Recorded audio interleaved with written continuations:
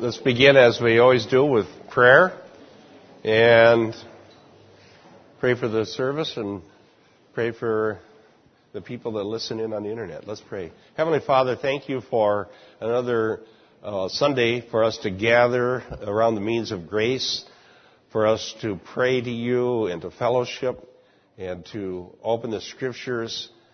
And we pray that our hearts and minds would be changed as we believe the truth, that you would sanctify us, that you would be at work in lives to make us better husbands and wives and fathers and children or whatever our role in life is. We pray for the scattered saints around the world that listen to us. We thank you for them and pray that you would bless them and be with them and minister to them as well. And we ask you for wisdom from your word in Jesus' name. Amen. Okay, we are going to study 2 Corinthians 5. We introduced 18 last week, and I think we did look at those cross-references. I think we did. We have a little section on reconciliation. Reconciliation.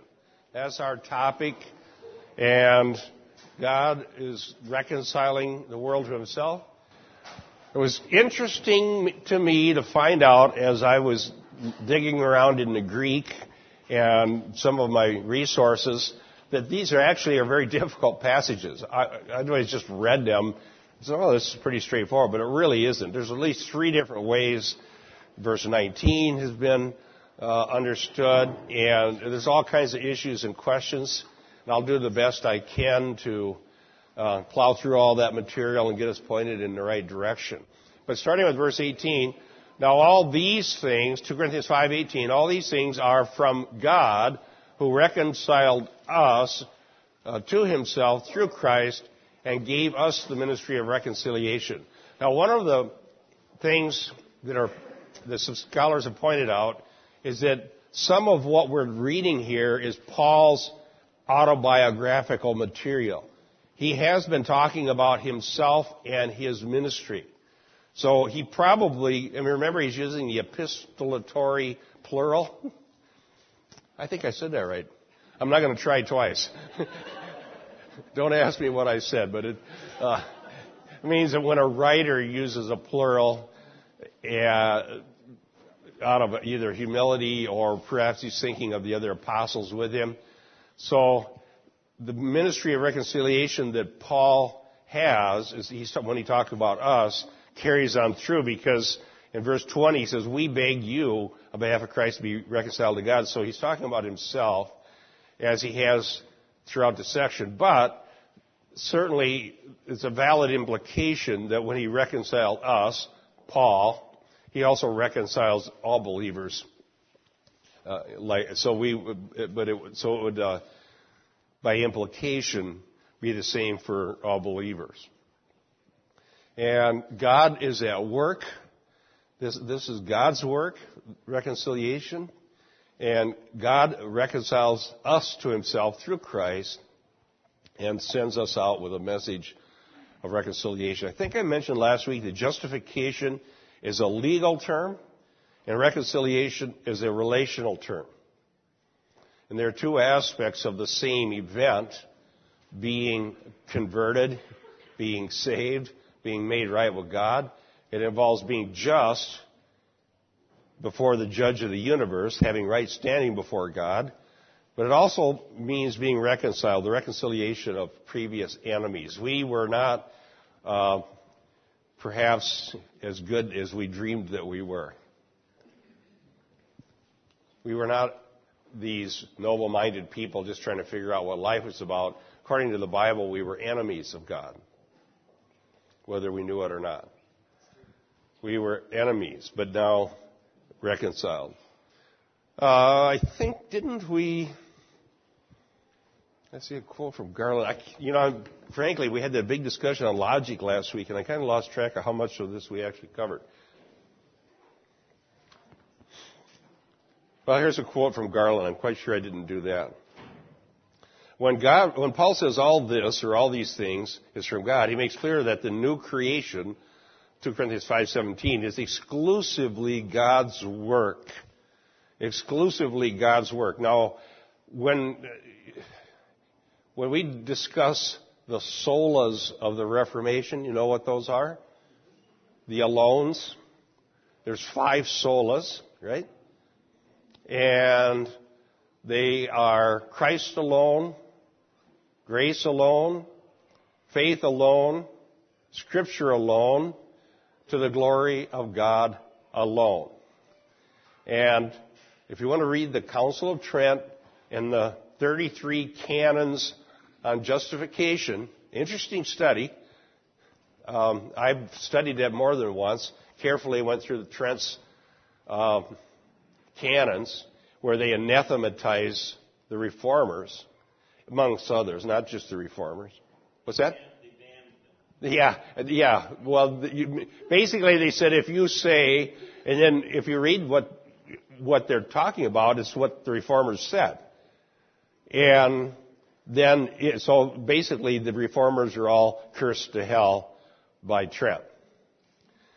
But not just the Reformation doctrine, they did actually condemn Pelagianism in those. The first 3 canons on justification in Trent are condemnations of Pelagianism, which rightly we would agree with him on that point.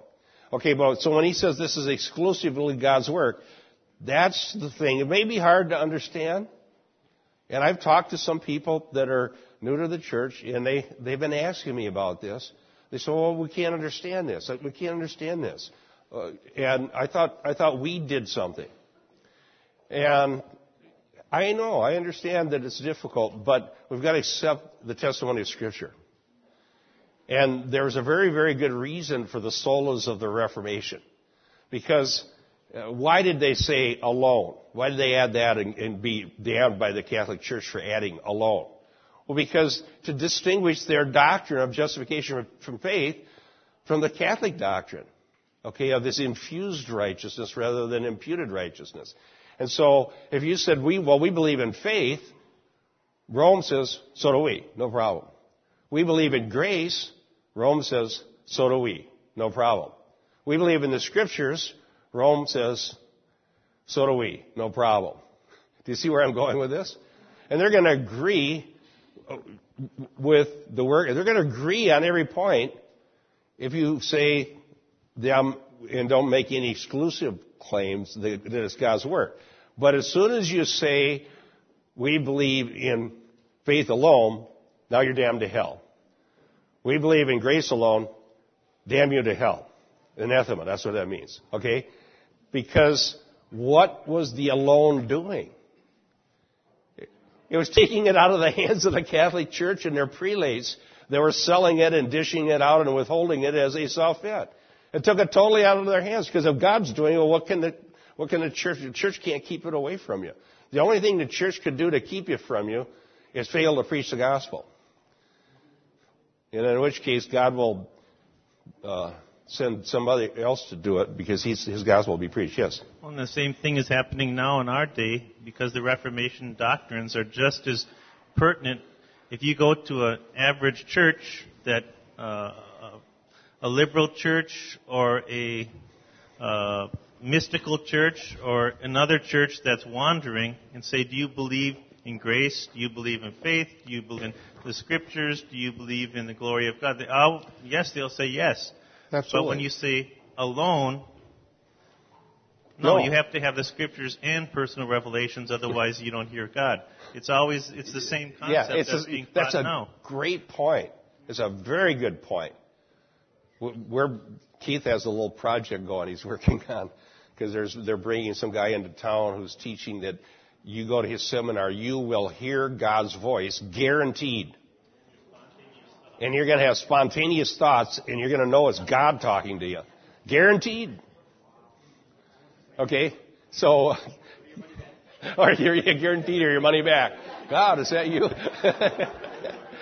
How are you going to prove whether it was God or not?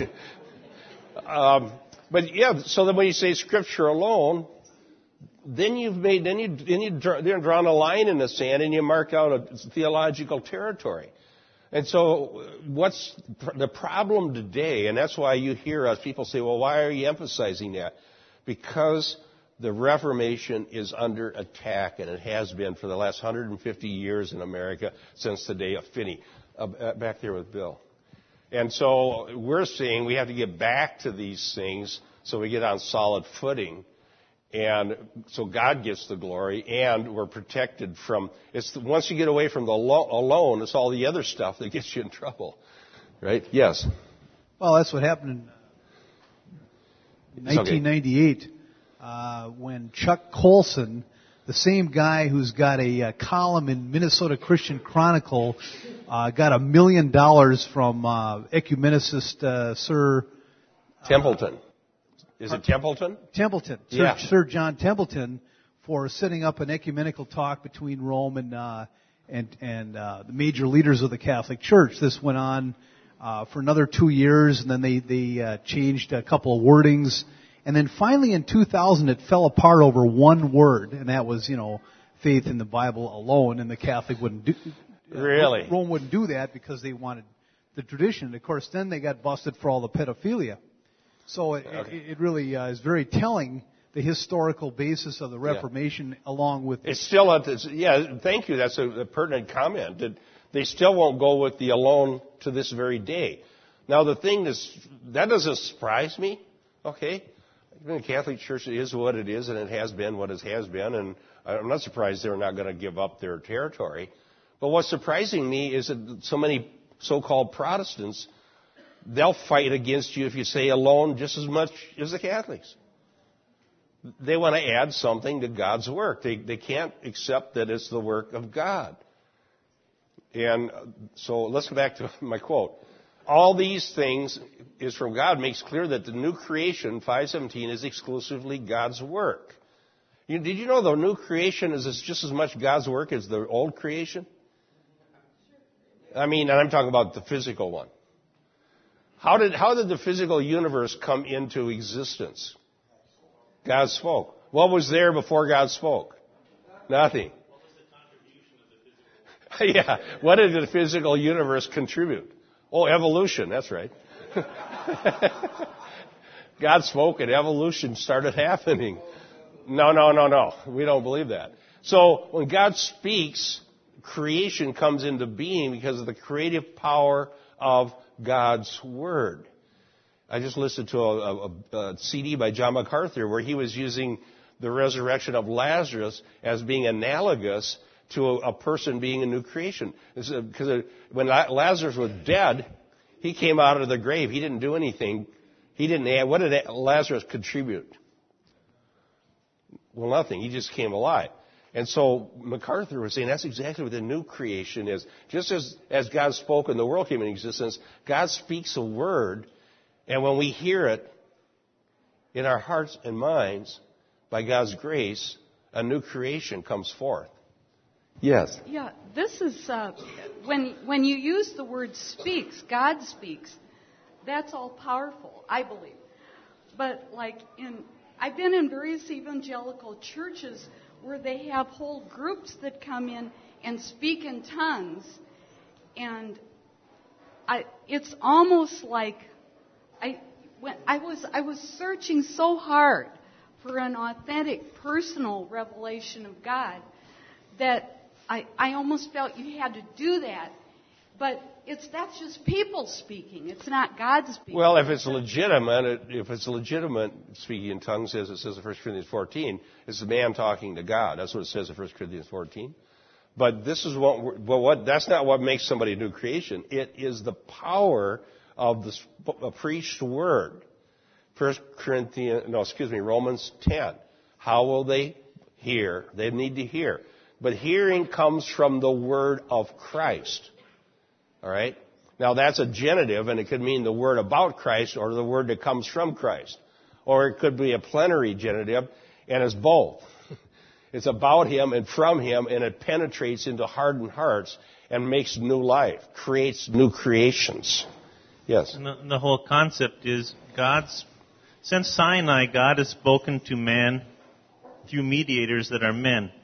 God spoke to Moses, and Moses spoke to the people, and the people heard with their ears. God spoke to the prophets spoke to the people, and the people heard with their ears. God became a man and spoke to the people, and the people heard with their ears. And those men wrote down what God spoke in the Scriptures. We read it, and we can say to people definitively, God's commanding everyone everywhere to repent right now. Mm-hmm. And when I say that, my voice is the voice of God because I'm taking the words of God and giving Yep. it to somebody. That's true. And that word has power, and people that listen are raised to life in the same way that Lazarus was raised to life, because the words of God have the power, not the person, not the messenger. Yeah, I absolutely agree. And that's why we define prophecy as bringing forth valid implications and applications from Scripture. So the preacher who says that the terms of the gospel authoritatively and applies them and proclaims the true word of God is the messenger of God speaking with just as much authority as Scripture, because it is the word of God. All right? And so when Paul says, be reconciled to God, he speaks with authority. Now let me get back to my quote. He continues in this mode by asserting that humans have done nothing to reconcile to God, to reconcile God. God has instead acted to reconcile them. Okay? Reconciliation, therefore, begins with God, who acts unilaterally. It is effected through Christ, whose death removed the barrier to reconciliation. Christ's death, however, requires our response. All right? But where does our response come from? Grace. By faith through grace. And that grace is grace alone. But I agree, we're not reconciled until we actually believe the gospel. Until the response happens. Just as Lazarus is still dead until he comes out of the grave. So Jesus spoke, Lazarus, come out of the grave. Lazarus, being dead, heard anyhow, and he came out of the grave. So his response was a response to what God did, because he had no power to come out of the grave until God made him alive. It's a good CD from MacArthur, and you can get it for free. Paul is the only author in the New Testament to use the noun reconciliation, katalage, and the verb to reconcile, katalasein. When the verb is used in the active voice, Christ or God is always the subject. When it's used in the passive voice, humans are the subject. In other words, God reconciles, man is reconciled. And he goes on. Human sinfulness created the problem, and this sinful condition had to be dealt with before there could be any reconciliation. Sin incurs God's holy wrath, so it could not be treated lightly or swept under the rug. God could never be reconciled to sin, but God does not turn away from sinners and leave them to their deserts. Instead, while humans were still in open revolt, God acted in love to bring hostility to an end, Romans 5:8, and to bring about peace, Romans 5:1. So that's what God has done through the gospel. And he uses the power of the preached word, which is preached with clarity and authority, and what he uses it for is to save lost sinners. All right? And so why do we preach the gospel? Because that's what God is going to use. And he'll use the gospel on anybody's lips. The gospel's not more powerful on the lips of a silver-tongued orator than it is on the lips of somebody that's a little halting and unsure of themselves. Because the power is not in our eloquence, and the power is not in our personal confidence in our own ability to speak, but the power is in the word itself, the word of faith, which we preach, that Paul talked about in Romans 10. So be encouraged, dear ones. You have the blessed privilege of announcing to humans the terms whereby they can be reconciled to God. Is the power of God and the words of God that a man would speak limited by his geographical location or the building that he speaks in? Nope. So in other words, it's not up and down I-35 either. Okay, go ahead, Bill. Okay, so many people here have heard street preachers, and I have since I've been a younger Christian, and there's been an objection by a lot of Christians, and I'm just speaking because I am a street preacher, that there isn't you're not doing it the right way, or you're too harsh, or something like that.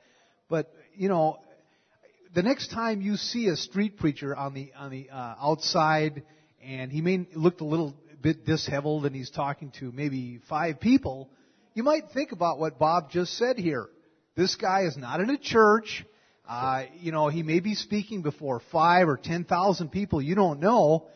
But because he's not 501c3 or he's not registered or licensed or something like that, that doesn't make it any less the Word of God. Amen. Amen. What makes it less the Word of God is when we get the message wrong. All right? And Robert, you remember a couple of years ago, you guys had stories about that, about these people that could lead hundreds to the Lord. I just heard another story like that the other day from somebody. I can't remember who told me. Well, because they changed the terms so that a person didn't actually have to be converted. And what they did was they said they just grab anybody that comes down the street. Do you want to go to heaven when you die? Yes or no? Where do you want to go, heaven or hell? Well, I would rather go to heaven than to hell. Okay, repeat after me. And they say a few words, and they said, all right, see you at heaven. And they go down and find the next one. Well, that was easy. It was great. I got that. It's like as good as, well, I won't mention Bill Murray and Caddyshack. The Dalai Lama. What's it? I'm going to good. Yeah, I got that going for me, yeah. All right, go ahead. Well, what's telling is that even a non-believer or a pagan or an enemy of God can announce the terms of the gospel clearly, and somebody could be saved because the words are true, even though the messenger himself doesn't believe it.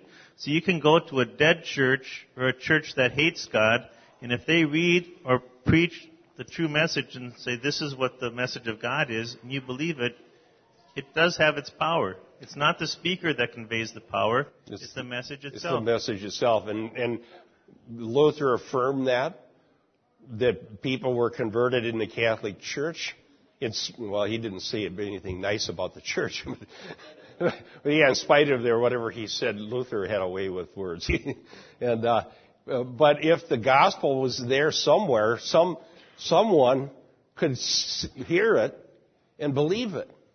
And you could be in a liberal church where the pastor doesn't even believe the gospel and hear them reciting the Apostles' Creed and possibly come to faith if you really believe it, if it gets in here. So, well, Jesus really did die for my sins and really was raised on the third day. And this is real. This really happened. Now, I think that doesn't excuse the unbelieving preacher, but God uses the message. But you can have somebody who's actually a born-again Christian in the pulpit that doesn't want to preach the message because they're trying to be popular. And even though they're a true Christian and they really know God, the people in their church will not be converted. Because he's working through the true message, not through something that's not really the gospel.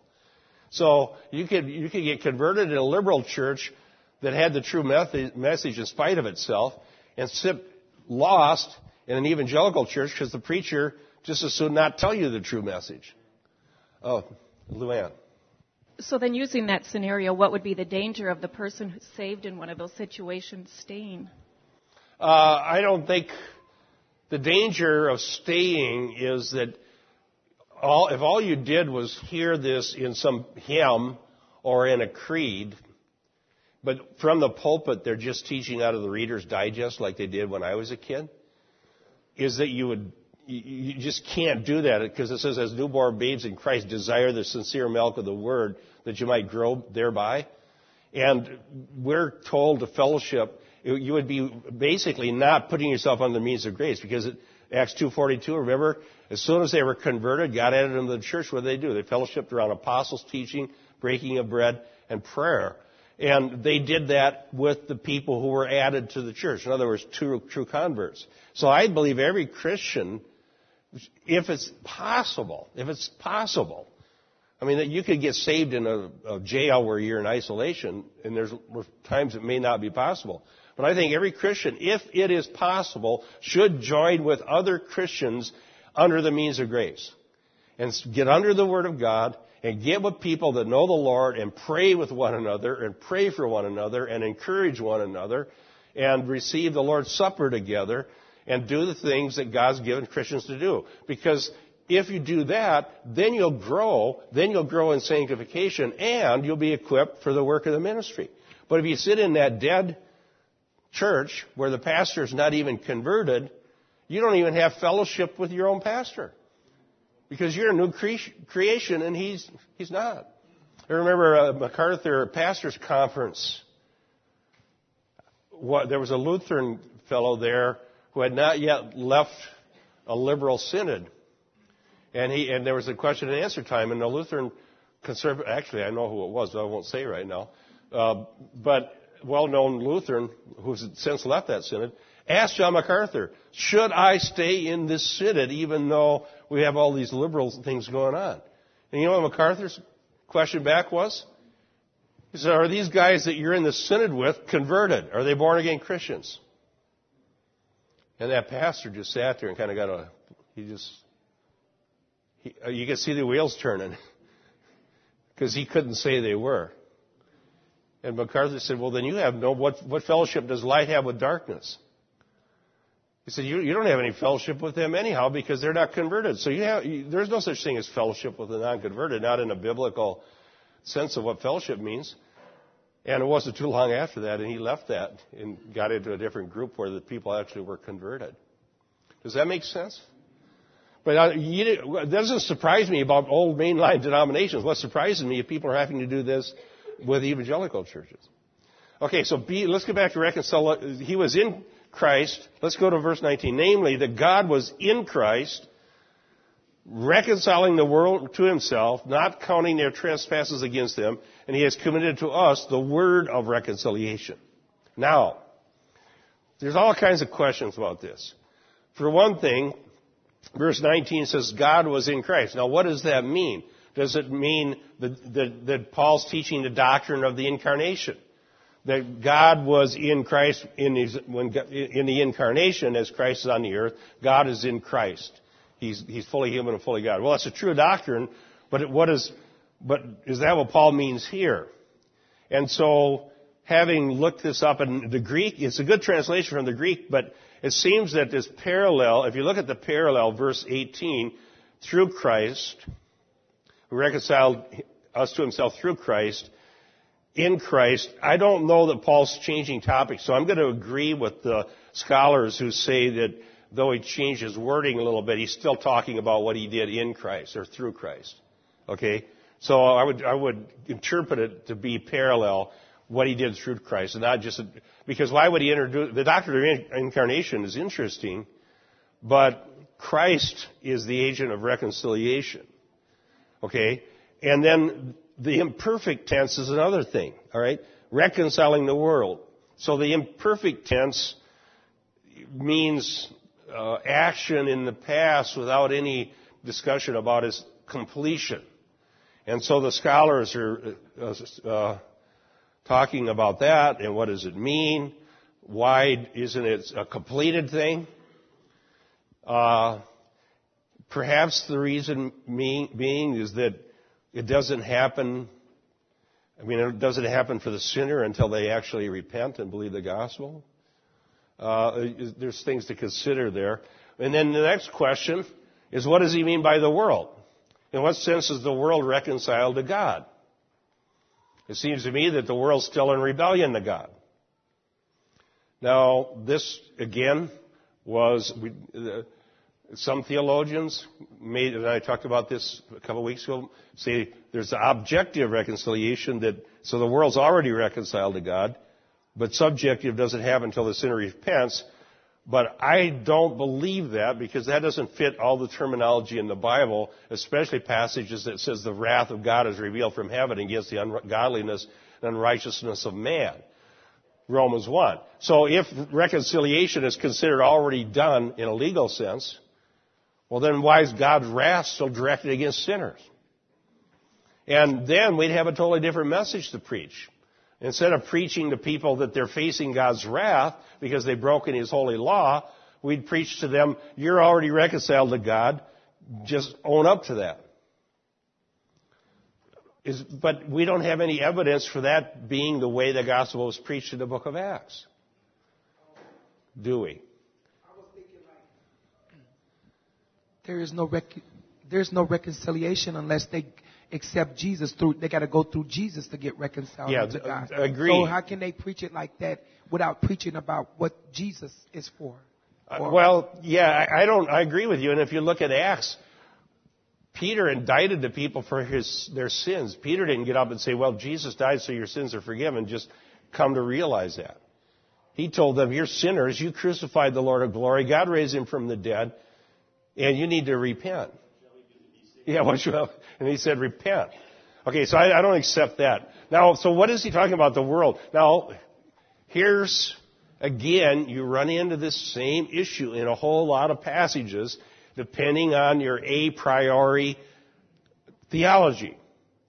For example, in John 3:16, God so loved the world, he sent his only begotten Son. Although that's a little bit different, because I would believe God loves the world, every person without exception, in some sense.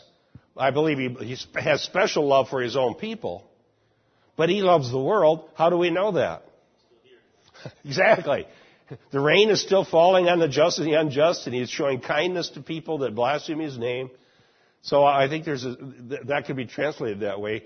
But here, does it mean every person without exception, or does it mean the Gentiles and not just the Jews? As sometimes that's the meaning. Now, I'll show you a case where that is the meaning, so it's within the range of meanings. Turn with me to Romans 11 and verse 15, and I want to show you a parallel construction that uses the same term, reconciliation. And I think it might shed some light on the passage that we're looking at today. In Romans 11 and verse 15, it's talking about the Jews and how that God had a purpose, even in the fact that the Jews rejected Messiah and most of them wouldn't turn to him. And Paul is teaching that God's purpose in that was that the gospel would go out to the Gentiles. In other words, had it just stayed in Jerusalem and they would have set up the kingdom and everybody stayed right there, that wasn't the purpose of God. That's going to happen later at the second advent. But it went out. And that's what he said. So verse 15 says this, for if their rejection, that is the Jews, if their rejection be the reconciliation of the world, what will their acceptance be but life from the dead? But does Paul mean by the world there every person without exception? Well, we have reason to believe he only means the Gentiles because he's distinguishing them from the Jews. There, the Jews' rejection means reconciled for the world, the non-Jews. Okay, Gretchen? When I was a very young girl, I remember in my home, which was a very racially bigoted home, the only way that I could explain to myself that God loved Daddy and everyone in the world is that God loves everyone. And I was thinking, despite your physical traits, okay? Yeah. This is a child's mind trying to reason this out. So are you commenting on John 3:16 that God loves the world? John 3:16. Yeah, God loves the whole world. Jesus loves everyone. What we're wanting to know is what Paul means in this verse. I believe in John 3:16 he's teaching God loves all persons. But here's what it's saying here. If the Jews' rejection be reconciliation of the world, what will their acceptance be? The Jews, remember, at the end of the age, all Israel saved? Okay? But look back at verse 11 and see a parallel statement here. I say then, they, the Jews, did not stumble so as to fall, did they? May it never be. May gonoita in the Greek, Paul's phrase for his abhorrence of a possible implication. But by their transgression, salvation has come to the Gentiles to make them jealous. So you see that the world is in a synonymously parallel relationship in verse 11 and verse 15. So in that case, reconciliation of the world means reconciliation of not just Jews. All right? So, now back to our verse. We're just trying to know what Paul means. We know that some Jews, a remnant of the Jews, reconciled to God. That's not Paul's point in either of these passages, but many times because of the Jewish mind, salvation's for the Jewish nation. Messianic salvation for the Jewish nation. And so they had to be told, no, it's not just you, it's for anyone out there. Okay? Now, in this case, reconciling the world to himself, does Paul mean in some sense universally reconciling everyone without exception? Or is he saying reconciling persons from every nation, tribe, clan there may be? All right? I'm open for discussion. It says that God so loved the world, and it gives emphasis on that He loved the world so that's why He created the world, and His emphasis based on nations of people. It says that if the spiritual elite, then He so loves them. So my point is, I don't know if God all loves. He created human beings, but He created them to be obedient toward Him. And to communicate with Him and to be His family.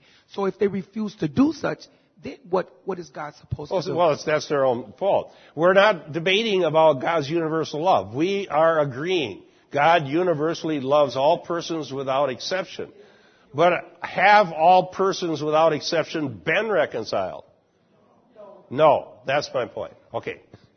Okay, my question is, when Jesus was on the cross and He cried out, "It is finished," I'm thinking that's when the reconciliation of the world happened.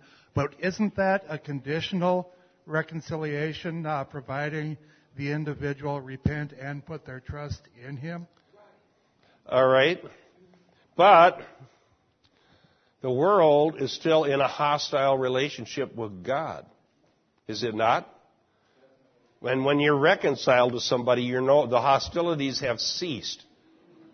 So if the world is reconciled to God, it sure doesn't look like it to me.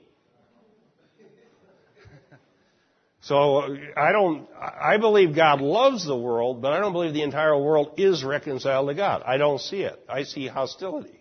Yes.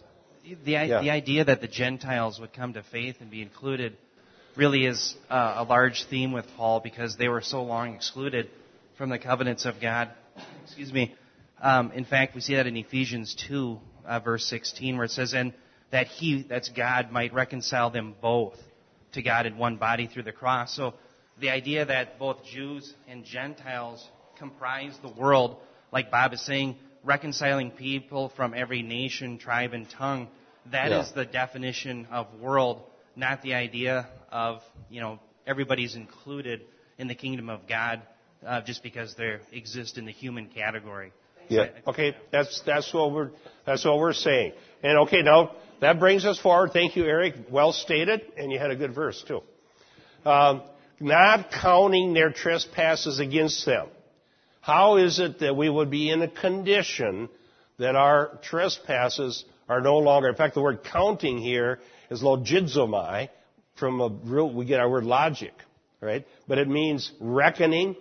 It's an accounting term. Okay, not reckoning or accounting, looking in the ledger slate. Okay, here we go. Sins. Holy God, perfectly just, cannot ever allow any sin into His presence.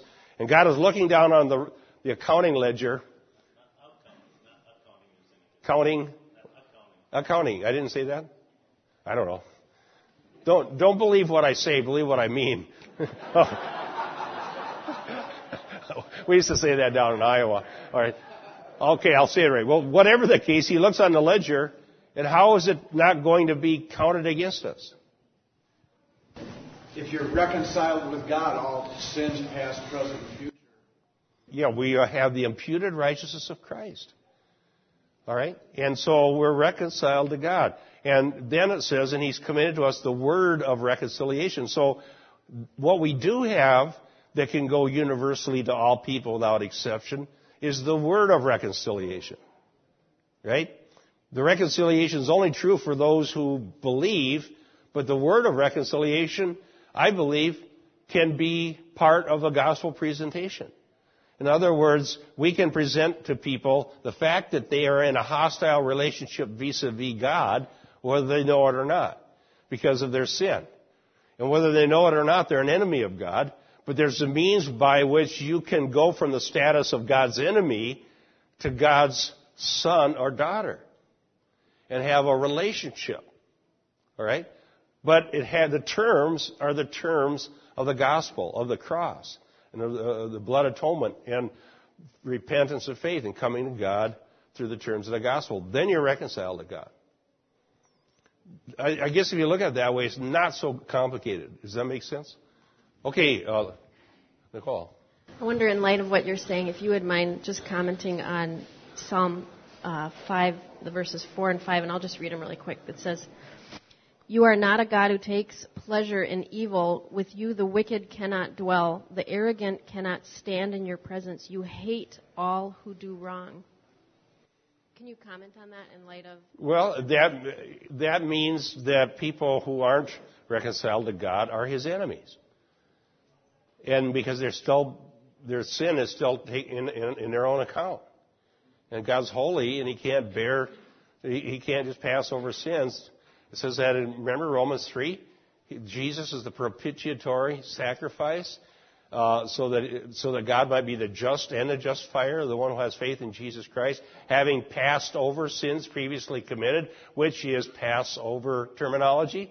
Remember that? When I see the blood, I'll pass over you. Yes. Well, when he says reconciled, when it says reconciled, doesn't it mean that's an offer, not an accomplished fact? That's probably the meaning of the imperfect tense. If it was an accomplished fact, it'd probably be a different tense. There's a sense which it's all finished and it is accomplished. Okay? Because of the certainty of God's Word. I'm not denying that. But there's also a progress in history in the sense that as history goes on the face of the earth, God is adding people to the church. People are being converted. And actually, in 2 Peter 3, it says the reason for history going on, when the mockers say, well, you Christians believe that Jesus is going to come and judge the world, why should we believe this? This has been going on for 2,000 years. We don't buy it. You guys are just deluded. And Peter says what they don't know is that God is leaving space and time for repentance. There's still more people yet that will be reconciled to God. Yes. In God's mind, Jesus was crucified before the foundation of the earth. Even before the world was created, Jesus was crucified. And in his mind, he knows each individual one who will be reconciled at the end of the age. It's not shocking to him. He has foreknowledge. As we live out history and the gospel is preached and some of the dead come to life when they hear it, we see that happening. But in God's mind, it is accomplished because he sees the end from the beginning, even as we live out history and we don't see it that way. Mm-hmm. There's several sections in Revelation where it talks about the names in the book from before the foundation of the world. But whether or not, I had a long discussion with somebody yesterday. Some people have a real hard time with the idea that God was the one who determines whose name's in the book. So some people prefer to look at it as God foreknew who would come to him, and therefore they're in the book before the foundation of the world. And others would say God elected certain ones, and therefore on the scene of history they go into the book. And so after we discussed, I said, okay, let's agree on this. If we preach the terms of the gospel accurately, whatever we privately believe in our mind, in my mind I believe God does it, or in my mind I believe that somehow man's choice caused the election, do you think the same people end up in the book? Yes. Do you think the same people are saved? Yes. Do you think they're saved by the same terms? Yes. I said, all right. You think what you want to think, I'll think what I think, and let's go preach the gospel. And then the only issue then we had left was, he said, well, what if God erases them out? I said, all right, now we got a problem here. All right. Okay, go ahead. Well, at first I was going to explain plenary genitive and a priori theology and all, but I'm not going to do that. You're not going to do that now? Simple Okay. deal. MacArthur, in that tape that you're talking about, in that CD, yes, talks about how can you preach the 5 solas, 1, 2, 3, 4, 5, and on the other hand, listen to the commands that say we have to do all these things. how do you do it? And his answer to it was, I don't. How do you explain it? I don't. I just believe it. The Bible says do it, I do it. MacArthur is no secret that he's my favorite preacher. But I sent him a letter and I got 2 free CDs.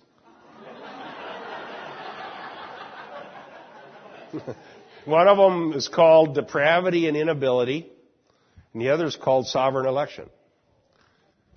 I like them. Not everybody does, but I do. And the charge that if you believe that God's in charge, that you won't preach the gospel, why would you say that? Does MacArthur not preach the gospel? He's one of the few nationally known preachers that's at the forefront of battling for the preaching of the gospel. And I believe in election, and I preach the gospel, so there's a couple of us. The example you were just talking about a second ago with the one person saying that it's all God, and then the other person saying, well, maybe the thought was in your mind. Well, God would have put that thought in your mind. Well, if you believe in the solas, God is making a dead sinner alive. But keep studying, and what I've said to a number of people, because a lot of the new people here in the church have come from secret churches or churches that maybe gradually had gone away from the gospel over the last 20, 30 years, and they haven't been taught very well by the previous churches where they're not teaching. So I'm very patient. I'm not demanding that everybody agree with me on every point, but all I'm asking is that you open the scriptures and keep learning. Just open the scriptures and keep learning. And anybody's free to correct me if they see I'm not bringing out a valid implication from the scripture we're talking about. The scriptures can correct anybody, including elders, pastors, or anybody. But if it's something just a matter of personal opinion or personal preference, that's not authoritative. All right. Yeah. I think we'd say as well that from our perspective as a human being walking through life, when we're converted, it appears that we did something because we're looking at it from our perspective.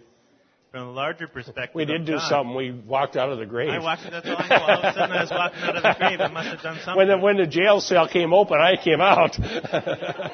That's what we perceive, but it's not necessarily the same perspective God gives us. Yeah, the monergism part of it is all the things that happen up to the point where someone comes alive spiritually. All right. After that, then you can come out and sing the praises of God. And ironically, I've mentioned this many times, one of my favorite hymns is that one that was written by one of the Wesleys. And the Wesleys had a different theology than Whitefield and some of the others. But in their hymns, they sang, "Thine eye diffused a quickening ray." Remember that line? Am I getting it right? I'm not. You don't remember it. "Thine eye diffused a quickening ray. The chains fell off. The dungeon filled with light. The chains fell out. I arose and went forth." And I can say with Charles Wesley, I believe that was the author, I was the Wesley hymn, I can say, amen, I agree, absolutely. That is exactly what happened. And so the dungeon filled with light, the chains fall off, the door springs open, you walk out. So if you're a dead sinner, I say to you, Lazarus, come forth. Walk out of that dungeon. And God is the one who gives us the power to do that. I've got cross references. We've got about 7 minutes. Let's do cross references. Get ready over here. Lincoln, Psalm 32, 1 and 2. Pauline, Isaiah 43:25. Dale and Michelle, that's right. Romans 3:24-25. Michelle. Romans 4:6-8. Keith, 1 John 2, 1 and 2. And Robert, 1 John 4:10. 1 John 4:10. Okay, Psalm 32, 1 and 2. How blessed is he whose transgression is forgiven, whose sin is covered. How blessed is the man to whom the Lord does not impute iniquity, and in whose spirit there is no deceit. Yes, and Paul cited that in Romans 4. How blessed is the man in whom the Lord did not impute iniquity. And that's, again, an accounting idea. And so Paul cited that in Romans 4 to prove justification by faith. He proved it from Abraham and he proved it from David. So there you go. Isaiah 43:25. I, even I, am he who blots out your transgressions for my own sake. Wow. God blots out your transgression for his sake. Wow. Why? Well, when he's talking to Israel, Israel was one who was the Lord's people and named the name of the Lord, his covenant people. And when he blots out the transgressions of Israel, he brings glory to his own name. Right? And there's other passages like that, like in Ezekiel 36. And remember one of the solas was to the glory of God alone? So when God blots out your transgressions, he is bringing glory to his own name. And all the glory for our salvation, all of it, 100%, all of it, goes to God. And I'm not taking one bit of credit. All the glory goes to God. And then we get to go be with him to praise him for what he's done for all eternity. All right, Romans 3:24 through 26. Being justified as a gift by his grace through the redemption which is in Christ Jesus, whom God displayed publicly as a propitiation for his blood, or a propitiation in his blood through faith. This was to demonstrate his righteousness, because in the forbearance of God he passed over the sins previously committed, for the demonstration, I say, of his righteousness at the present time, so that he would be just and the justifier of the one who has faith in Jesus. I alluded to that earlier. That's that passage about propitiation. That word means averting of God's wrath. And he did so through the blood of Christ. And the word for propitiation is the same word for mercy seat in Hebrews. And that's where the blood was poured out on the day of atonement. And he did it so that we might be right with God. Okay, Romans 4:6 through 8. Just as David also speaks of the blessing on the man to whom God credits righteousness apart from works. Blessed are those whose lawless deeds have been forgiven and whose sins have been covered. Blessed is the man whose sin the Lord will not take into account. Yeah, that was Psalm 32:1 and 2 that we read earlier. There's where it's cited. And it says that it was not works. It was not works. Okay, and then 1 John 2:1 and 2. My little children, I am writing these things to you so that you may not sin. And if anyone sins, we have an advocate with the Father, Jesus Christ the righteous. And he himself is the propitiation for our sins, and not for ours only, but also for those of the whole world. Okay, there's again that. Remember, that's just right on our discussion earlier. He reconciling the world to himself. Here he says our sins, not only ours, but those of the world. Now, how do we interpret that? Well, God is going to save people from every nation, race, tribe, and tongue on the face of the earth. But it doesn't mean that everybody without exception is saved. So the whole world is universal in its scope, but it doesn't mean particular redemption universally. Right? Okay. 1 John 4:10. In this is love, not that we loved God, but that he loved us and sent his Son to be the propitiation for our sins. There's that same word again, averting God's wrath against sin, propitiation. So that's the word of reconciliation that God has committed to us, and may we continue to boldly proclaim it. And remember what I said. Even if you don't totally understand everything, or even if you have a different understanding than some others, if you get the gospel right and you proclaim it according to the terms laid out in the Bible, God will use it to convert the lost, whatever we try to explain how that happens. Even if we don't have the whole Ordo Salutis figured out, that means order of salvation, we can at least got to get the gospel right. Because the sinner doesn't need to know Ordo Salutis to get saved. He just needs to know the terms of the gospel. All right. God bless you. We'll see you upstairs at 10:30. Help us with the chairs.